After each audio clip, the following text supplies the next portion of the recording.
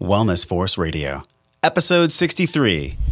Let the purpose unveil itself. Like your only duty almost is to be pure in your thoughts and ideas. And I think that again goes back to the same construct of learning, reflecting, meditating, or experiencing. And if you kind of do that and purify, the purpose reveals itself. So life then becomes a slow journey of unpeeling and unveiling versus a constant hankering that I'm going from this purpose to that purpose to that purpose. Let the purpose almost find you because of the purity with which you are acting in your current state. Welcome back to another episode. This is Josh Trent, your host. Thanks, my friend, for sharing your time with me here on the podcast.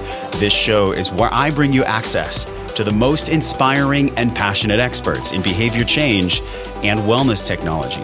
Today and every week, you and I get to come together to learn from these world-class leaders who are dedicating their lives to driving real transformation in our physical and emotional wellness.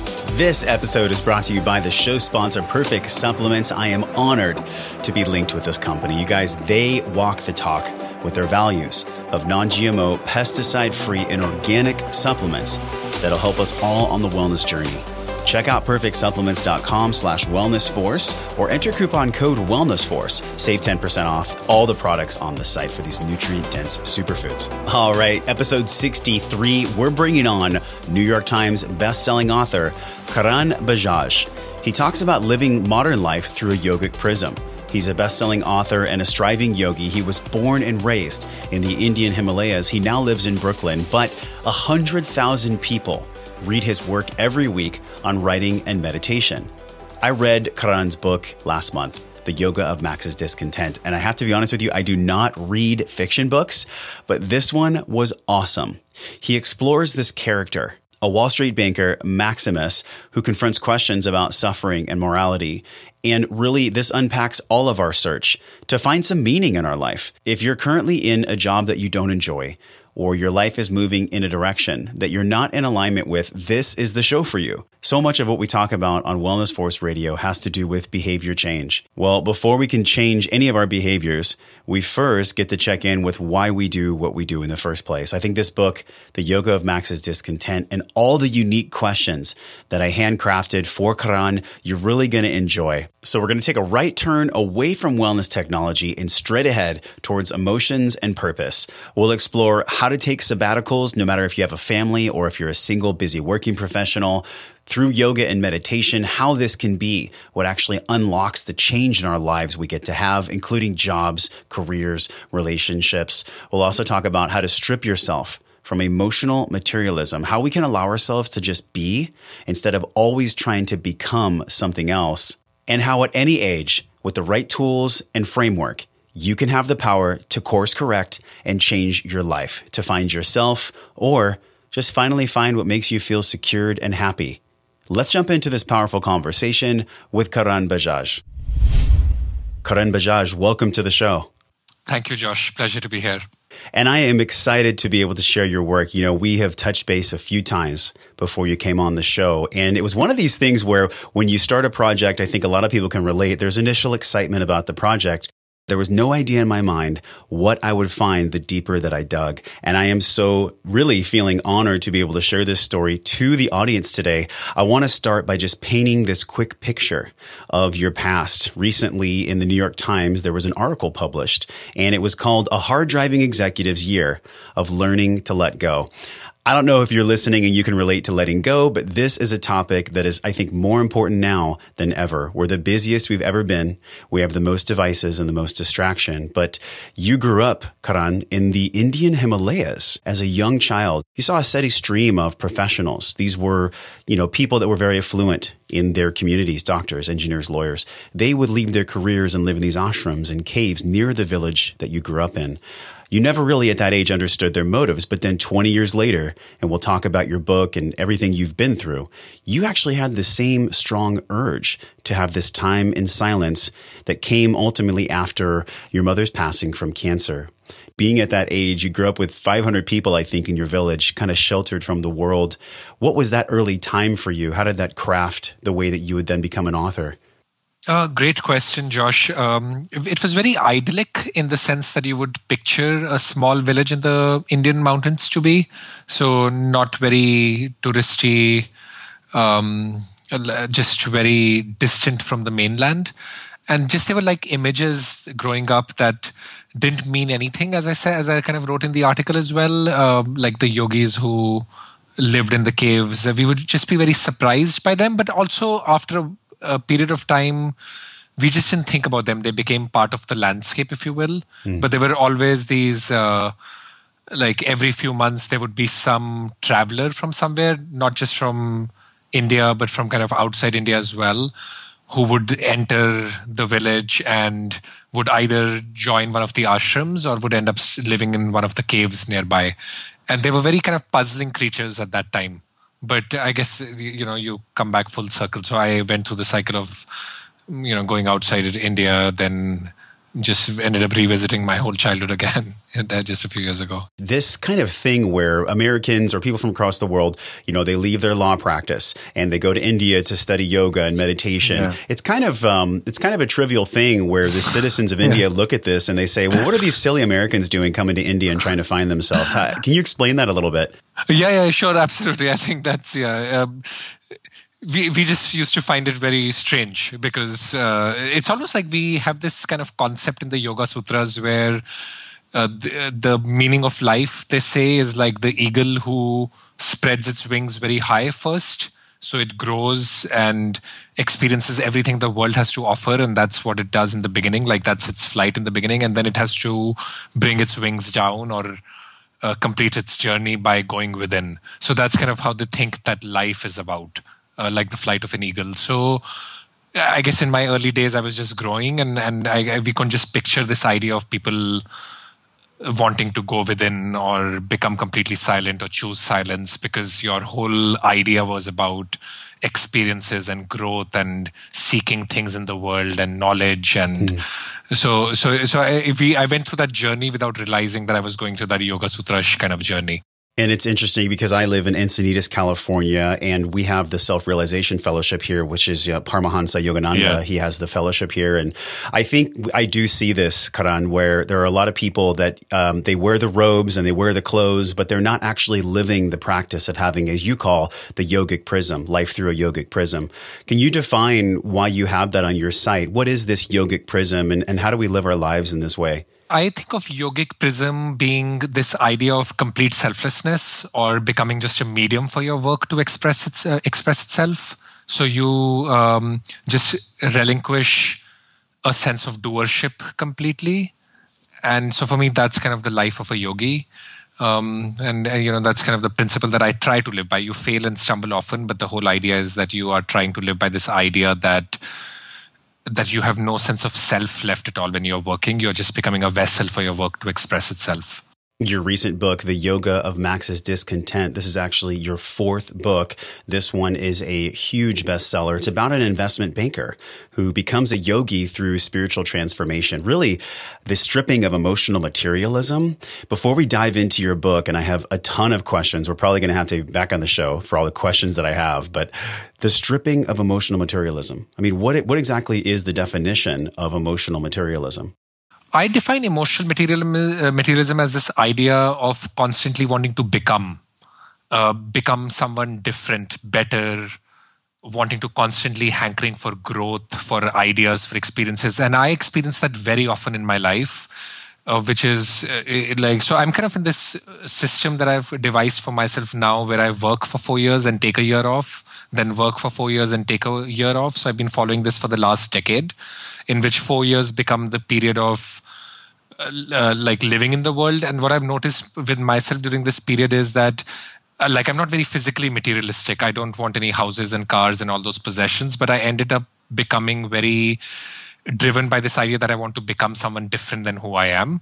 And as a result, I read too much. I listen to a lot of podcasts and this advice and that advice. So I'm always constantly surrounded by this idea that I have to be someone different or someone better than I am. I think of that as a little bit of emotional materialism. And I find that in the year that I take off, this is the best thing that happens to me, is that I shed this idea that I have to be someone other than myself. And in the year that I take off, I really am operating with this idea that everything that I need to create exists right within me. So I'm not reading anything more than 1 or 2 books for the whole year. I'm just kind of like drifting a little bit. And I've seen that a lot of originality comes to my life when I strip my life of this noise of constant becoming. And like my creation just gets very beautiful that way. We had a pre-show call a few weeks ago, and something so honest came out of your mouth. You know, you had mentioned that in America, people are kind of pursuing a job that is in alignment with their passions. But in India, when you were growing up, the opportunities to grow a career come in many different forms that always don't align with passion. I ask this because working as a consultant for Kraft Foods, you actually specifically worked with Kool-Aid and Capri Sun. And it was during this time, Karan, that your mother had passed. What was the part of the motivation for you to write this book? Did that stem from your experience of her passing? And walk us through kind of what happened to actually spark the yoga of Max's discontent. I'd always been pulled to the Eastern mystical traditions growing up there. So I'd always had a little bit of a pull for the Upanishads, the Bhagavad Gita, and I would always keep studying them. But my life in a way was very discordant with that. So I would read all these spiritual texts, but in my life I was, I guess, living in New York, living in the corporate world, very attached to many things. So I think when my mom died, those questions that are raised in Eastern spiritual texts about why do we exist, what is the meaning of life, why does suffering happen, those kind of original questions that led those spiritual seekers to leave everything behind and go on a spiritual quest, I think those questions became very real and urgent for me. And it wasn't as like A for B. So it's not like that the moment my mom passed away, I started to be like, now I need to answer the questions of mortality and suffering. But I think that really started to become the trigger for, it just shone the light for me in my life. It just made me realize that the concepts that I was reading and thinking about were extremely different from the life that I was living. So my life had no profound questions that I was trying to unravel and answer beyond the intellectual consumption of knowledge. So I wanted to go from the intellectual consumption of knowledge to experiencing, experiencing reality in its brutally raw form. So I think that kind of led to this decision that I had to leave my life behind and leave in the direction of a spiritual quest that so many people before me have done. And you felt called to go on this quest. I think a lot of people, specifically here in California, kind of have this craving for this quest, Karan, but it doesn't show up. Maybe it's trying to be, forced into their life, and they're really trying to find what it is they're doing. Almost like asking you the question, how do we find our life's purpose? But you actually worked as a consultant for Kraft, and Kraft is somebody that I consider to be part of the problem in the wellness industry with the products they sell. But you actually now work for a startup, correct? Correct. Yeah. So the irony of that is that my wife is a nutritionist, and she That's right. I forgot about that. Yeah. She works for a holistic doctor, and it was very interesting. She's Irish. She was born in the US, and for many years when I was actually working for Kraft in New York, she and I would have a lot of conflict about this because she was a nutritionist. She stood for everything that Kraft was not, and I remember that during those times I would have a very a very selfish stance about it, because I would always be like, a person like me who came from India. These big corporations gave us a chance to go out of our country. They sponsored our green cards, sponsored our citizenships, and I can't just turn my back around and say that I'm now I'm too big for them, or I'm too pure for them.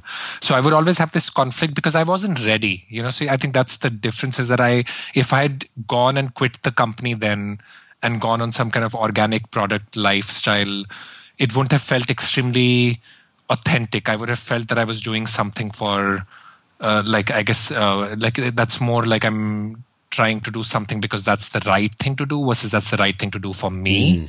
So that calling had to come from within, to your point. God, that's powerful for so many reasons, because I think one of the things that I just felt from reading your book, by the way, 300 pages, I read it in 2 days, just to let you know.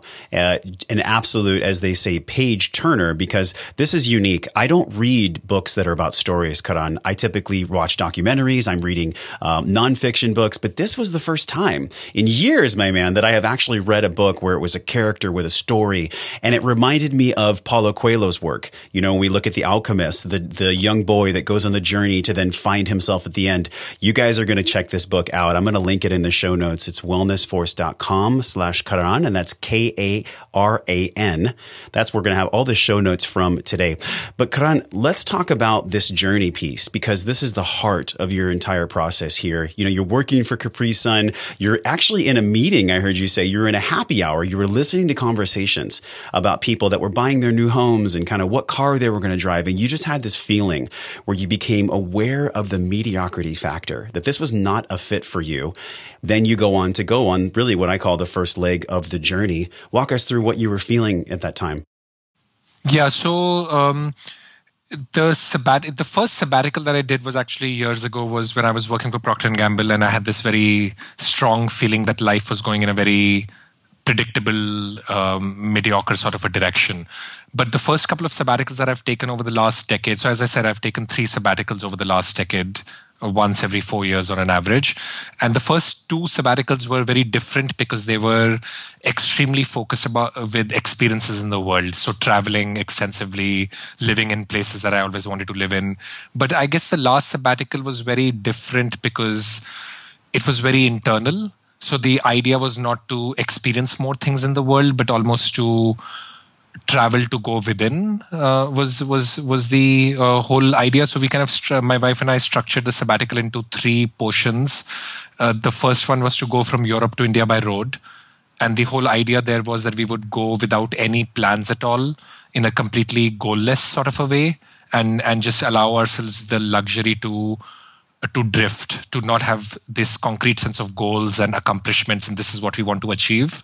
Because the whole idea is that you're just shedding layers of identity, which is what I also do in the book a little bit, is that you're shedding layers of physical, emotional, and spiritual identities. So the whole idea was that if we go from Europe to India by road, we won't have preferences that we are vegetarians and we like green juices and we like this, because they bind you to a very fixed notion of yourself. So we would just kind of let the road decide how and who we should be. So the whole idea was that we would do that. So Europe to India by road was one leg of the journey. Then the next leg of the journey was to actually spend time in India learning yoga and meditation in an ashram in a very deep, austere way. So that's like kind of sleeping on the floor of an ashram, taking cold showers every day. So being very relinquishing all sense of physical attachment. So that was very important to the whole process of living in the ashram. And then the last 4 months was really coming back. We hadn't planned it, but then I ended up living in a village in Portugal and writing for 4 months while my wife did some other nutrition related stuff in Portugal around the same time. What's really fascinating the most is that during this process, you had no idea that you were a talented writer, correct? I mean, this is what came up when you created this space to know this about yourself. Yeah, the first one was like that, which was very interesting for me because for the first 28 years of my life, I'd never written a single non-technical word, almost. I'm exaggerating just a little here, but the point is that I was an engineer, an MBA. I never even thought that I could be any kind of a creative writer at all. So that was 28 years of my life. And then on the 29th year, I wrote a novel which ended up doing extremely well in India. So in that year, and really, I didn't even set out to write a novel. I set out to take time off to travel. I ended up living in Bhutan, in central, right next to India. That's a small kingdom, and there was this very strong sense of silence that for the first time opened up in my life, and I just started to write. And I'd never had no knowledge about how to write a novel, what was the art of writing the novel, how to construct stories. I just started to write, and within about 3-4 months, I finished a novel. And then in its very raw form, the novel got published by HarperCollins, ended up doing very well because there was something very honest about it overall. Because there was no act of trying to become a writer or wanting to write to get, there was just no or like it was very pure in that way. And I think that's why it kind of struck a chord with a lot of Indians that time. So that's how I kind of systemize this idea that there has to be a year in which you are not setting any almost concrete goals for yourself of becoming someone, and you're just being and uncovering facets of yourself that you didn't even know existed. And I'm smiling because when you say, just being, how do we do this though? This is something that comes up a lot with different guests. We had Dr. John Gray on the show, and he went through a very similar experience where he was working in deep meditation for years, sleeping on a cold concrete floor, and his life was transformed from that. And he talked a little bit about this, but Karan, with your experience, I would so love for you to unpack this idea of how do we learn to just be instead of learning to become something, trying to become something all the time. Yeah, I mean, the truth though is that you, like in Buddhism, they say that there are 3 stages of learning, Sharana, Manana, Nididhyana, which means learning through secondary sources, which is books, people, etc., then reflecting on those learnings. And then the 3rd stage is to actually experience the learning. If you go through only one of these 3 stages, then your learning never becomes, you don't truly become your learning. You don't truly get immersed in the learning. And if you only do the 3rd stage, if you just experience, that also is not enough, because slowly you'll go back to your old patterns. So you have to do all 3. So I guess the true answer is that you just can't do any one of those 3. You need to constantly be reading kind of spiritual texts or texts which kind of are encouraging you to strip layers of notions of identity. So like, the yogic text or the Buddhist text or any other text that you pick up. So reading constantly, reflecting on those learnings, and then actually meditating and trying to live with the learning. So I think all 3 of them have to happen continuously. I feel like even now, after 5 years of meditating, even now when I stop to read the kind of the yogic Buddhist text, if I stop reading, I see my practice slip. And so it's even after 5 years of meditating and having read all of these books, having written a book which is in the same genre, I see myself starting to slip when I'm not reading or reflecting and just meditating. And obviously when I'm not meditating and just reading, I can immediately see an impact on my life. So you have to have this reading, reflection, and experience almost going on continuously to truly get into this idea of like surrendering, being, not becoming. Mm-hmm. And it's so honest that you mentioned that too. You're saying when my practices slip, so does my clarity, and so does my path that I'm trying to go on. Yeah. And I think the unique reflection point for me was that you wrote this book, you wrote The Yoga of Max's Discontent after kind of years of being hungry for this emotional growth. How do I become this person? How do I become this person? But when you wrote The Yoga of Max's Discontent, you wrote it in silence, and the hunger for the growth wasn't there as it was before. Do you feel like this made the book more powerful? The reviews obviously state that it's very truthful and has powerful honesty. But what about looking back? I mean, do you feel like the intense hunger then led you to a space where you weren't hungry anymore? You just wanted to write? Yeah, absolutely, Josh. Because I think the biggest thing that happens is that I am surprised myself when I read some of my blogs written during the period when I have this desire to grow and I'm reading a lot and consuming a lot of knowledge. When I read those blogs, there is a certain staleness in them, because the staleness is happening because it's really a summary of the world's ideas in my message. And then when I read what I wrote in this year off, where I was not reading anything, where I was not relying on anybody to tell me these are the hacks to get better and this is how you should be more productive, etc., when I was not doing any self-improvement work and just creating from a place of silence, there is almost like a glimpse of magic in the work.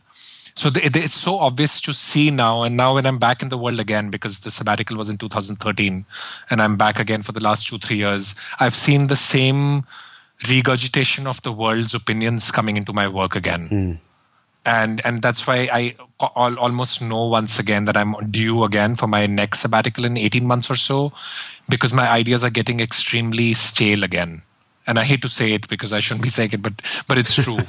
Like that because it's not my fault. It's just that if I read 18 different things, my opinion is going to be a summary of that. Sure. And when I'm not, when I'm kind of operating from a place of silence, there is a hint of kind of originality in the work. There's a hint of truth in it. So to answer your question, yes, absolutely. There was a lot of, I couldn't write many parts of the novel again. And to really paint a picture of the book here, it's doing the work on ourselves. But it's interesting because you've mentioned before that this degree of the work we do on ourselves will also reflect financial growth and success in our lives. How does the degree of inner work we do grow our financial wealth? It's a great question. And it's almost, there is not a practical answer to it as much as a little bit of a mystical answer to it, which is every time I've taken these years off, and I've done 3 in the last decades, this 4-1-4 kind of a rule, I always take the year off thinking that I will end up losing money, right? Because I'll be traveling for a year. Again, not in very luxurious circumstances. If I look at the last sabbatical, we were living in ashrams and in India, you end up spending very little, but still you're not earning that year. And your money is flowing out, not flowing in. And I always I set up a budget to lose money. So this sabbatical, we thought that between the two of us, we would end up spending about $35,000. We ended up spending about $13,000 per person for the whole year. But when I look at the book deal with Random House, it's a 6-figure book deal. And I've seen that happen again and again with each of the years off, that if I come back in some form or the other, and it's not necessarily about writing a book, in some form or the other, the world rewards me because I've grown very, very significantly during this year off. So that could be a book deal, or it could be a promotion at work when you least expect it, because you would almost expect that when you come back from a sabbatical, the world has passed you by or people have leapfrogged you. And that does happen for a month or two. It might be that I might be passed over for a promotion or whatever. But slowly I catch up and move ahead because there's just a lot of silence, a glimpse of intuition, and more creativity in my decision making. I'm just better, and slowly the world rewards me for being better. And I've seen that again and again, that there's always a willing suspension when I go, knowing that I'll either not come back to a job waiting for me, or I'll come back to a job in which people are questioning whether I'm serious about my work, etc. And that always happens, but some form or the other, I kind of catch up quickly and start to reap the benefits of the year in a way that I wouldn't have if I hadn't gone. And this is an interesting topic for me because I think a lot of people want to kind of jump and then the net will appear. And that's kind of their mindset with life, especially in the spiritual communities, in the yoga community. There's a lot of focus on trusting the process. But that's not exactly what I'm hearing you say. I mean, this 4-1-4 model, this is a structured time block where for 4 years, your head is down and you are working to earn that year off, right? I mean, this 4-1-4 model. Can you explain that a little bit more? Yeah, exactly, Josh. That's the whole point, is that the 4 years you're working in a very goal-driven way. You're not just accumulating financial wealth, but you're also accumulating, I guess, worldly knowledge, if you will. I'm reading a lot. I'm reading about writing. I'm reading about my job, and I'm actually working in my job. So you're kind of consciously extremely in the world, if you will. And then the year off is when you are subsuming all desire to become consciously letting go of goals. But I think the combination is very good. If I just think of the year off, then if that became my life, I don't know if I'd be able to create at a very high frequency. So it's good to have the discipline to work, to write, because that discipline allows an output, but that discipline leads to a lack of magic in the work. So the year is really that I take off, it ends up having a little bit of a magic in my life, in my work. But if it was just magic and no hardworking discipline, then I don't think I would produce output at a rapid consistency. So that's part of this 4-1-4 model. The other aspect is that I think the biggest difference in the US that I see is that people are constantly reinventing all the time. They go from lawyer to yoga teacher, from corporate professional to a life purpose coach. There's always a constant reinvention. And my point is almost like that instead of going from point A to point B constantly, there might be some merit in going from point A to nothing at all, with this idea that you might come back to, or that you will come back to point A, because that will allow you to just slack and loosen enough to fully be in that moment, if you will, because there is this comfort at the back of your mind that you're coming back and not, okay, now I'm going from lawyer to yoga teacher, and I have to kind of hustle again to become a yoga teacher. I'm going to hustle again too. So you're constantly just using the same set of skills again and again in different directions, versus taking a year to truly just just have the space to grow in ways that you don't even know that you can possibly grow. I know what some people are thinking, though. Some people are probably thinking, well, how do I do this? I mean, how do I take a year removed from my life? We're going to talk about specifically, I have some questions for you as a father now, how you might do this later. But for people that are just looking to take this sabbatical, really to create the space like you and I had talked about, sometimes life can become so incredibly overwhelming from inputs and stress and responsibilities. I found in my own life, Karan, that taking 6 months off when I was 22 years old, I weighed 280 pounds. And I was so unhappy with the way that I felt in my body and in my heart. And I just sold everything I owned. And I left to Hawaii and I spent 6 months fishing and learning and just understanding what is it? How do I feel good in my body? How do I create a life of wellness for myself? And that's how I found fitness as a catalyzing power for health. So I understand this model that you're talking about where in order to figure out what we get to do next, we sometimes have to create this space by letting everything we know completely go away. Exactly. But how do we do this? I mean, what are the steps for most people to begin this year off for reflection, for space, for creativity? My first recommendation is always that you should start building the muscle with smaller, more meaningful vacations or time offs. So what I see often happen is that people will go from their comfortable lives to a beach resort in the Caribbean, in which they're just taking a vacation in the physical construct. So they're leaving their homes for a different environment, but they're not truly dissolving the mind or completely kind of relinquishing their sense of self in the vacation. So if I think of a 10-day vacation, which is spent in call it a Vipassana meditation retreat, 10 days of silence and Vipassana, or 10 days of a extreme physical vacation in which they are hiking in the Grand Canyon or whatever for 4-5 days.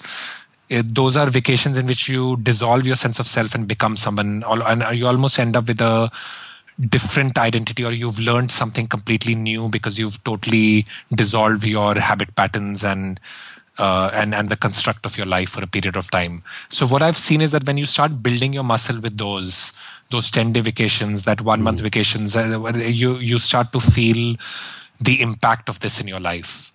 So I know an entrepreneur now who's doing, he can't take a year off because he's an entrepreneur with 15 employees. But he's systemized a 7-1-7 model in which he works for 7 weeks and then he gives his whole company a week off, and then comes back and works for 7 weeks and gives his whole company a week off. Oh, wow. I would like to work for him. Yeah, because he's just seen dramatic impact in his output once he comes back. And that is forcing him to do this. So I think that's what I've also saw with myself, was that I was pushing myself on vacations, and that started to lead me to this idea that these kind of moments where I'm totally relinquishing all sense of self, I come back with a very, very different perspective about life, which has tremendous effect in how I think, how I work, how I live. I think it's important to note, too, that the book title, The Yoga of Max's Discontent, the discontent is what I think a lot of us feel in life. I think a lot of people that I know are discontent about what they're doing, how they're being, what their life career is or their purpose. Is it pain that makes people want to take a sabbatical? I mean, what is the main fuel and driver for people that you've experienced that want to take a sabbatical in the first place? It's a good question. For me now, it's no longer pain as much as this idea that I'll come back just with a deeper, a higher sense of connection with myself. So now it's no longer pain, but I feel, I like my overall kind of thought in this direction is that when you're stuck with, like what I found work for me is that if I'm stuck with, I don't like this job, I don't like this, I don't like where I'm going, I think for me, the better solution is to purify my actions, and that leads to different outcomes rather than to change direction almost. So when people are like dissatisfied with their job and are looking for a different sense of purpose, I almost feel that might lead to not a healthy decision, because you are moving away from something versus going towards something almost.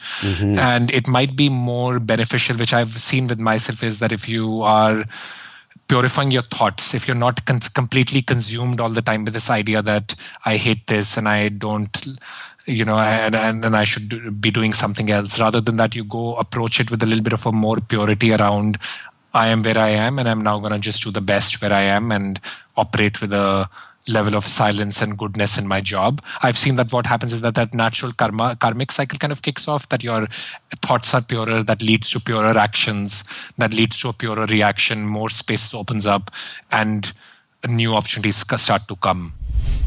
We'll get right back to the conversation with Karan. I want to share with you a new supplement I've been working into my diet, Perfect Hydrolyzed Collagen. This has no hormones, synthetics, or pesticides. Here's the big deal about grass-fed. There's a lot of media coverage out there about, should I do grass-fed, should I not? Yes, you should. The animals that get to eat grass do not need medications and antibiotics. Therefore, you don't eat their medications and antibiotics. It's a big deal. 100% grass-fed, no hormone, synthetic, or pesticide collagen is the only way to go. And here's the really cool thing. You mix a scoop of this into your water and it disappears. All it tastes like is water. You can throw it in your smoothies in the morning. It's awesome. Hydrolyzed collagen is a great way to get joint integrity building proteins into your body and to give you that extra satiation, which will then in turn give you more energy throughout the day. Visit perfectsupplements.com/wellnessforce and enter coupon code wellnessforce. You'll save 10% off collagen and everything else you purchase with some big discounts over on the page. Now let's jump back to this conversation with Karan. Wow. And I think the uniqueness of this is that I've been in spaces in my life before I found fitness and wellness, and even in spaces of being in the wellness industry where I've just been looking for the next layer. And I think people can relate to this. There's an author who I've referenced a lot, and his name is David Deida. He talks about peeling through the layers of purpose. As one purpose is resolved, the next one appears. And I think there's this space that exists in between the clarity of the next step for purpose. I think it's during this time that I want to talk about, Karan, there's the discontent really brews for people. It's this space in between knowing the previous purpose is done and not having clarity around the next purpose. How do we feel comfort in this space for ourselves? How do we practice being calm in the storm in this space? The best idea for me always is that to not have a very static sense of I'm going from point A to point B. It's almost like you have to let the purpose unveil itself. Like your only duty almost is to be pure in your thoughts and ideas. And I think that again goes back to the same construct of learning, reflecting, meditating, or experiencing. And if you kind of do that and purify, the purpose reveals itself. So life then becomes a slow journey of unpeeling and unveiling versus a constant hankering that I'm going from this purpose to that purpose to that purpose. Let the purpose almost find you because of the purity with which you are acting in your current state. This piece where you talk about purifying your actions, it's powerful. I've never heard it before. So I really, really like that. And it's interesting because one of the acknowledgments in your book, you talk about this process of being in between purposes. You say, this book isn't as much a result of 5 years of my life trying to walk on the path of yoga. I stumbled and struggled often to reach the point where I became just a channel for this story to tell itself. How did that happen? I mean, how did you become this channel or the vessel and not caught up in the day-to-day? No, it's a great question. I think it's particularly in the context of writing, the thought that I was trying to do with this book is that there is no author left in the book at all. The character is so if the reader is reading the book, it's really they are following the character who's making his own choices, his own slips, his own stumbles, his own goals, and there is no presence of the author left at all. So that was the kind of the world that I was striving for, that I'm creating a fictive dream in which in this dream, the dream is operating by its own laws at all and the author is not present at all. So it was a very hard thing to do because I almost had to let go completely of my own knowledge of yoga and meditation and I had to learn everything through the character's eyes. And as a result, actually through the book, I ended up learning a lot more about my own meditation practice and stuff, which was kind of powerful for me because that's the power of a novel as a form in some way, is that in a non-fiction kind of environment, you're supposed to be an author who knows everything and you're communicating a message. While here, you're not communicating any message. You're just telling a story, and the story has to operate by its own laws. Mm. And as a result of telling this story very selflessly, which is what I was trying to do, I ended up becoming the character and learning more about my own life through the story. So that was pretty powerful for me personally. Yes, and you literally became the vessel. And I think this is what we're all working towards when we reach this point of at least being somewhat conscious of, hey, it's not about me. It's about my mission. It's about my message that I'm trying to get to the world. But however, you've actually stated before, and I heard you on a different show. I forgot the show it was, but you actually said that when I noticed myself becoming caught up in my message getting out there, or my opinions, or my deeds being seen, that was the place where you actually had to do a self-check moment and say, actually, it's not even about me getting my message out there. It's about something else. What is the something else? For me, that was the biggest struggle of this story, is that there were moments when I almost felt very differently from the character, and I wanted to communicate this idea about yoga, this idea of meditation. And I just didn't I think that was those moments in which I had to let the story become transcendental, almost have its own divine quality, because it was a world in itself. Those were the moments where I guess I struggled the most. And but you got to you just understood when you were reading it, and I think you do understand it in your work as well, when you can sense the egotism or you're starting to creep in. Is the ego something that we need to let go of, or can the ego be used as a power for healing? I mean, look at people with great egos in life that are still serving other human beings. Like Martin Luther King, he was a womanizer. He had a past that was very ego-driven, yet he still left such a powerful impact to the world. I mean, can the ego be of service? I really like this idea of the eagle's flight, which is that Indian scriptural idea that you have to experience the world in its fullest, which means you have to go through the ups and downs of the whole human experience before you kind of bring the wings down. So I think part of the journey of the ego reaching its full expression is important before you reach that point of complete relinquishing of the ego, or reach that point of complete selflessness, if you will. Very well put. Yeah. And do you feel like some people's wings might be larger than others? Yeah, and I think that's a little bit of the surprising thing, Josh, is growing up where I grew up, now coming back full circle in the conversation, the biggest difference in our worldview ends up being that in India, you grow up with this idea of karma and rebirth and the law of cause and effect, and the fact that it keeps spanning over lifetimes. So I guess you're not burdened to solve everything in just this one life. And it's surprising I say that, because it sounds a little bit more mystical than it should be. But for me, a lifespan is really not 60 years almost. It ends up becoming, so the whole life becomes a series of you are where you are. So you don't have to, you're not in a hurry to get to the next level. That's why the purpose and all that stuff, or at least I don't ask myself those questions that deeply as I see my American counterparts do. Because I feel I'll slowly, slowly and slowly, as I said, I'll reach the point where my wings have reached its full flight and I'll gracefully bring them down. I don't have to rush that process along. Do you feel like because you came from the village in the Himalayas, you have a different perspective about patience and discipline when compared to most Americans? Because of this reason, I feel the hurry to become something is very crucial in the US, right? You almost you have to cram everything in the 70, 80 years of existence. And I think in our worldview, I'm fine if in this life I'm a corporate executive who writes on the side and is doing yoga and meditation, and slowly I'm becoming, in this life, if I'm not the cave-dwelling monk, I'm okay with that. Maybe in my next life, I'll be the cave-dwelling monk who's completely kind of subsumed myself to this idea of enlightenment. But in this life, if I'm not that monk, that teacher, then I'm fine with that. Because it's just I'm still the eagle who's still spreading its wings, and I haven't reached that point where I'm I have to become a meditation teacher, a monk. I'm not there yet, and that's totally comfortable with me. Sure. And you've sharpened this intuitive edge, though, to make decisions and to have this awareness. And my question to you is, as we transition into the last part of the show here, where we're actually giving people things they can do, taking action, for people that are figuring out, how do I take this vacation or meditation, or should I stay home and build my business or my career? I mean, how does someone sharpen their intuitive edge the way you have to make the decision whether it's good for me to stay and build, or it's time for me to leave and create space? You should always take the time to create space. So there's almost I would say, like figure out your own 4-1-4, whether that's every 4 months you're taking a week off or it's every 6 months you're taking a week off. Definitely do that and take those kind of mind dissolving vacations.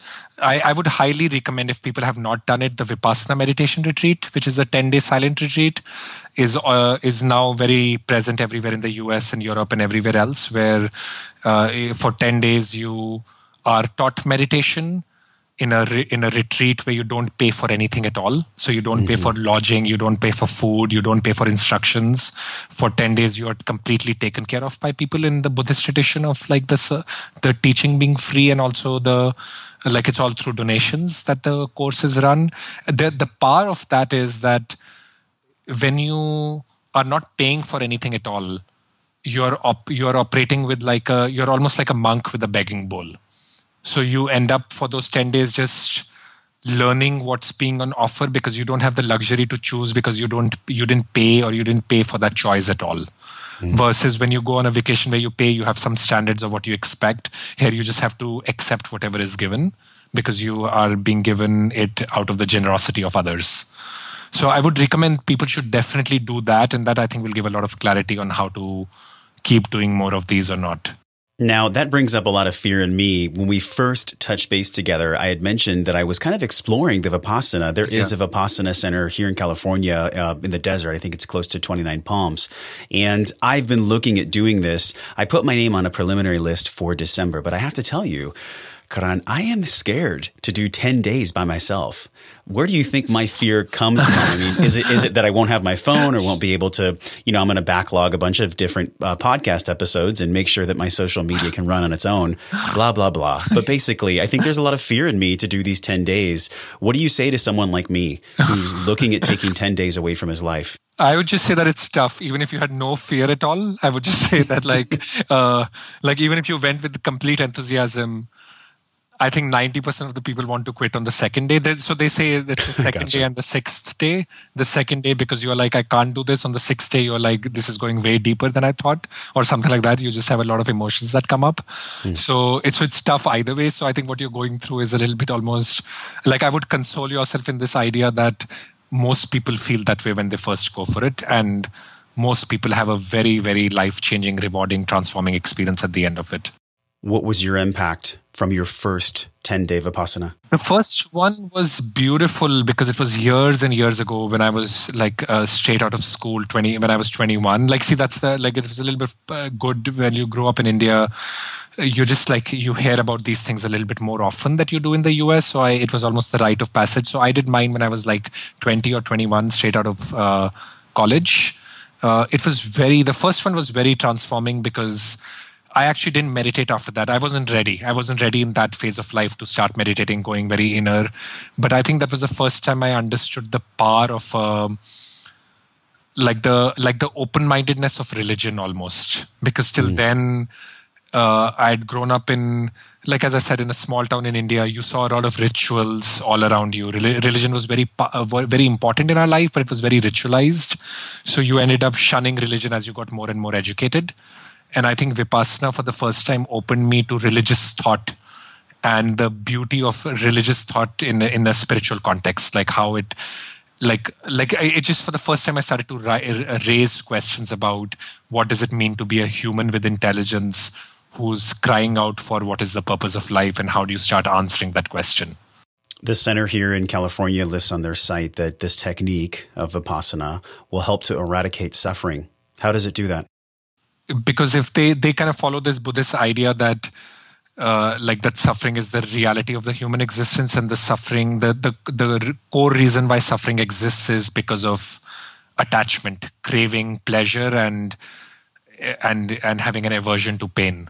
So in every moment of our life is a constant journey to either get more pleasure, which could be both material pleasure but also emotional pleasure of I want to be happy to your point, I want this, this purpose will make me happy and this decision will make me happy. So we are constantly craving pleasure, or we are shunning pain. And when I mean shunning pain, it's both the physical pain that we are shunning, but we are also shunning pain of the discomfort of, growth, or we are shunning the pain of like being in a certain state. So there's this constant moment of craving pleasure and shunning pain is the reason why suffering exists. And what you're learning through meditation is an awareness that that this pleasure and pain are states that are in flux, that they keep coming and going because that's the nature of existence, and you're not getting attached to these ideas at all. So as a result of that, you're almost like reaching the end of suffering. Well, I think you described the pain-pleasure cycle. That's my life. So my life is constantly swaying back and forth between pleasure and pain. It's interesting. Yeah. My initial, I guess you could say, 20-year-old self-journey was going away from pain. I wanted to experience what a freer life could feel like. And I'm curious from a Vipassana, you're not allowed to eat after midday. You can't have your cell phone. There's no talking and no looking at anyone. And you're meditating for hours and hours a day.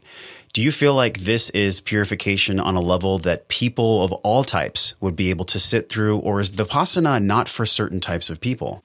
No, for the most part, it's for everyone. The only people I think they avoid or would want them to avoid is people who are dealing with severe kind of mental problems, if you will. Because again, if you look at the foundation of meditation in the Buddhist texts, it was almost like, and that's why I think the West has jumped again to mindfulness, but the whole idea was that the bottom of the meditation pyramid was morality, for what they call morality in terms of having a basic level of love for yourself and others. That leads to a reasonably enough stable mind to start concentrating, which is the first step of meditation, to learn concentration-based meditation. And then you get to these more advanced states where you are emptying your mind of all thoughts. But you have to kind of go through the rungs of the ladder. So having said that, what it means is that if you're in that state of complete disarray in which you have like real issues that you need to resolve with yourself about, like, having some very deep childhood trauma or things that you haven't come to grasps with yourself, then you shouldn't start meditating because you're not ready yet to have a stable enough mind to build off. So to have like this basic level of love for yourself and for others around you is almost, I would say, the prerequisite for meditation. But they don't even say that. I think part of this journey is that you learn all of that in going through the whole experience of meditation. But I would say unless that there is some very deep unresolved issue that you haven't come to terms with yourself yet and you're hoping to get the answer through meditation, that might not be the best approach. What about a general feeling of angst, like an existential angst that someone might be going through, not necessarily physical or sexual abuse or anything like that, nothing they can pinpoint, but what about an individual who's seeking just a lighter way of being, a more present way of being, who doesn't have a traumatic event, but yet there's still that existential angst in their chest? Which is everybody, right? So perfect. Vipassana is perfect for you because it'll just teach you where that angst comes from. Why does that thought arise and why does it go away? And then why, even when you realize that this angst is due to this reason and you actually solve that reason, again, the angst keeps coming up. So why does this constant cycle of angst arising and angst passing away originate from, and what the benefit of just observing it is? So I think Vipassana is very powerful for that. Now, transitioning into a family setting, you're a father. How would you prepare to take a sabbatical with a family? And by the way, it could be a 10-day for someone listening. It could be a month or it could be a year. How do you prepare for that as a father and as a family man? It's actually not very different. I mean, we just spent a month in Costa Rica, like in a mini sabbatical between jobs right now. And we are planning the next sabbatical. I think the only difference is that kids thrive in routine. So if you are taking a vacation, obviously the goallessness and all that stuff will not work for kids. They thrive in this idea. So if you're able to create an alternate routine outside home, then you're perfect. So what we are planning in our next sabbatical is to spend 4 months in an orphanage in Cambodia, like working with our hands so that our kids like really live in the world and not in this very privileged kind of Brooklyn existence. So we are spending 4 months there and 4 months in Spain, learning Spanish, learning the guitar as a family. So we're just kind of planning things around the kids so that they have a very strong sense of anchor in the day. This is the last part of the show, Karan, and this is 7 for 7. It's just 7 fast questions for 7 top of mind answers. Are you prepared? Yes. Well, you're not that prepared. I didn't send you the questions, so you have no idea. But my first question for you, with your unique background, this has been such a fun conversation, and I'm curious what you think about the yoga as an industry model. So yoga and wellness is a multi-billion-dollar industry globally. Now, what would you change about it if there was just one thing you could shift about how people perceive or experience yoga and wellness in the world? Just don't you made the point earlier, don't wear the robes of the monk if you're not ready to be a monk. I think there's too much of that in this industry that I've seen. If you could go back to your 18-year-old self, would you ask the 18-year-old self any questions, or would you tell them one thing? Because for you, it's actually a double question. With your work, I'm curious if A, you would actually even think about going back to your 18-year-old self and telling them something. And then B, if you were open to doing that, what would you tell them? I would just say live a big, interesting life, and everything else will follow from that. What does your daily yoga and meditation practice look like now as a father? As a father of 2 very young babies, 18 months old and 1 month old, the night time, no matter when I sleep, I will always meditate for half an hour or whatever. I don't look at the clock, but I always meditate before I sleep because it leads to a very deep, restful sleep. The morning is now completely stolen moments. If I'm able to get some time in the morning before the babies wake up, then I will meditate. If I don't, I'm surrendering to this idea that I don't need to. So I just surrender. And then yoga is happening once every 3 days or so. I do the Hatha yoga physical practice. Why do you prefer Hatha over other types? Because it's both a physical and a spiritual. Breathing is a very, very important part of the Hatha yoga practice, at least the tradition that I've been taught. So what ends up happening as a result is that I get a good physical workout, but because of the extremely long lengths of breathing and holding poses versus changing them completely, I feel a very strong sense of mental stability as well. I can connect with you on that. I do a lot of vinyasa, and I've always wanted to just hold the poses for longer, but the class continues to go along. So I'm going to definitely look at Hatha yoga. Thank you for mentioning that. Yeah. What is your biggest lesson that you learned when traveling in regards to staying healthy? How do you be health when you're on the road? I don't know. I think when I go on a long sabbatical, it's to a little bit kind of to have the principle versus the exact versus getting too attached to the exact ideas, if you will. So just have this principle that you want to be a spirited and energetic and make choices based on that, versus getting attached to the idea that you have to be a vegetarian or you have to be this or you have to be that. When you encounter stress in life or you feel like there's a roadblock, do you have a mantra or a message that you say to yourself to get you through life's difficulty? Anicca, which means this too will pass. It's impermanent. It's transient. I love that. I actually felt calm just by you saying that. What is your vision for the community that you've created around all of your work? These phenomenal books that are empowering people to let go. What is this vision that you have, and what legacy do you want to leave when you're gone?